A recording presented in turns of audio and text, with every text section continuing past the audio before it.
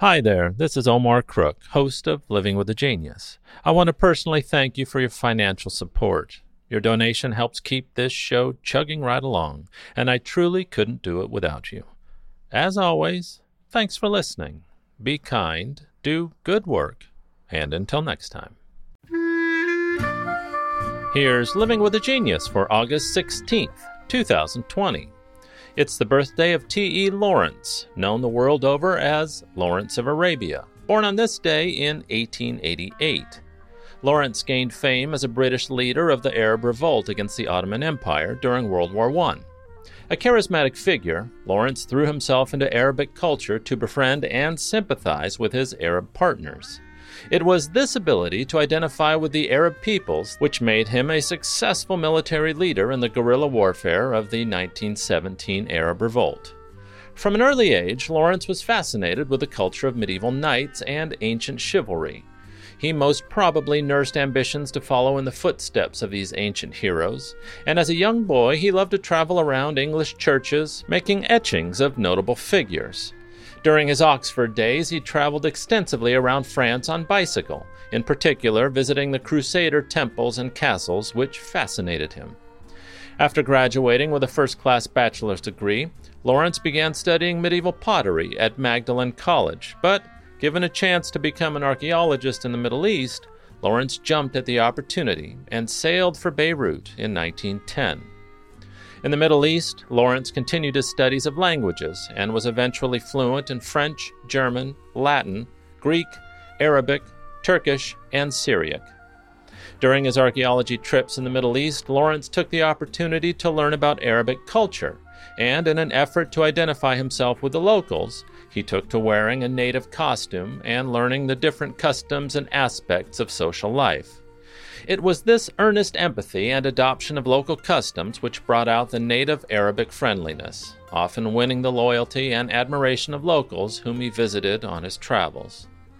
Lawrence also became aware of the Arab resentment against the occupation by the Ottoman Empire. Although the Ottoman Empire was Islamic, it wasn't Arabic, and the occupation had become increasingly brutal and resented. When war broke out in 1914, Lawrence had a unique first-hand knowledge of Arabic culture in the region.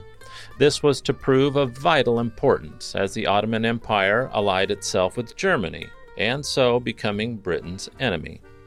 In 1914, under the guise of archaeology, Lawrence set out to map the Negev Desert, which was thought at the time to possibly be used as a supply route by the Ottoman Empire.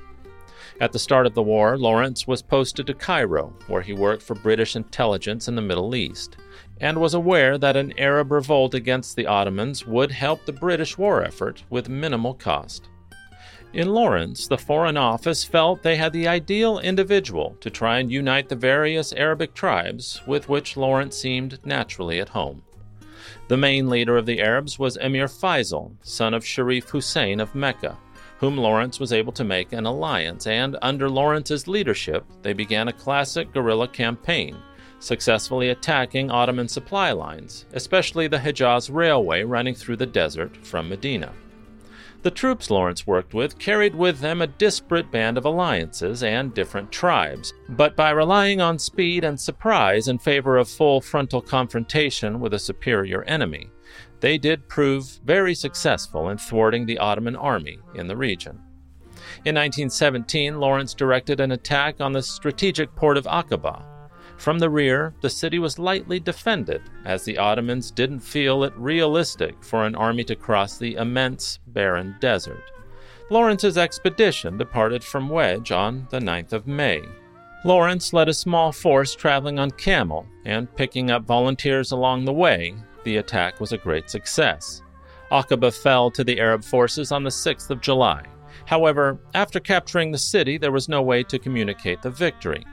Lawrence undertook the mission himself, riding back to Edmund Allenby, commander of the Egyptian Expeditionary Force, to tell him the good news in person. The victory was a major morale boost for the Allies and propelled Lawrence into an important position. He had the confidence of the Arab leader, Emir Faisal, and also the British. In fact, it's this dual loyalty to both the British Empire and the Arabs that was to prove a testing dilemma for Lawrence. In 1918, Lawrence was involved in the capture of Damascus in Syria. He helped to install Faisal as a king of a provisional Arab government, but this was to prove short-lived, as French forces brought the provisional government to an end in 1920, with the British and the French splitting up Arabia in two with a line, which later created the states of Syria and Iraq. Lawrence was appalled at what appeared to be the broken promises of the British in denying the free Arab state. Lawrence went so far as to reject knighthood offered to him by a befuddled King George V, a disappointment he also delivered in person. Lawrence continued serving in the RAF until March of 1935, when his term of service ended. Outside of the military and his interests in archaeology and Arabic culture, Lawrence loved motorbikes.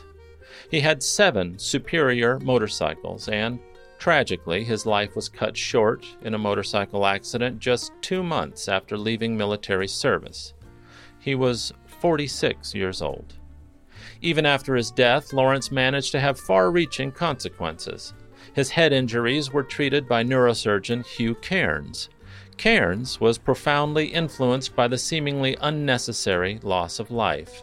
He made further research into the use of crash helmets, and through this research, the use of helmets for motorcyclists became compulsory, saving the lives of countless riders. There are, honest-to-God, larger-than-life figures on the scale of T.E. Lawrence, but not many. Here's what Winston Churchill had to say about him. "I deem him one of the greatest beings alive in our time. We shall never see his like again. His name will live in history. It will live in the annals of war. It will live in the legends of Arabia." Thanks for listening. Be kind, do good work, and until next time.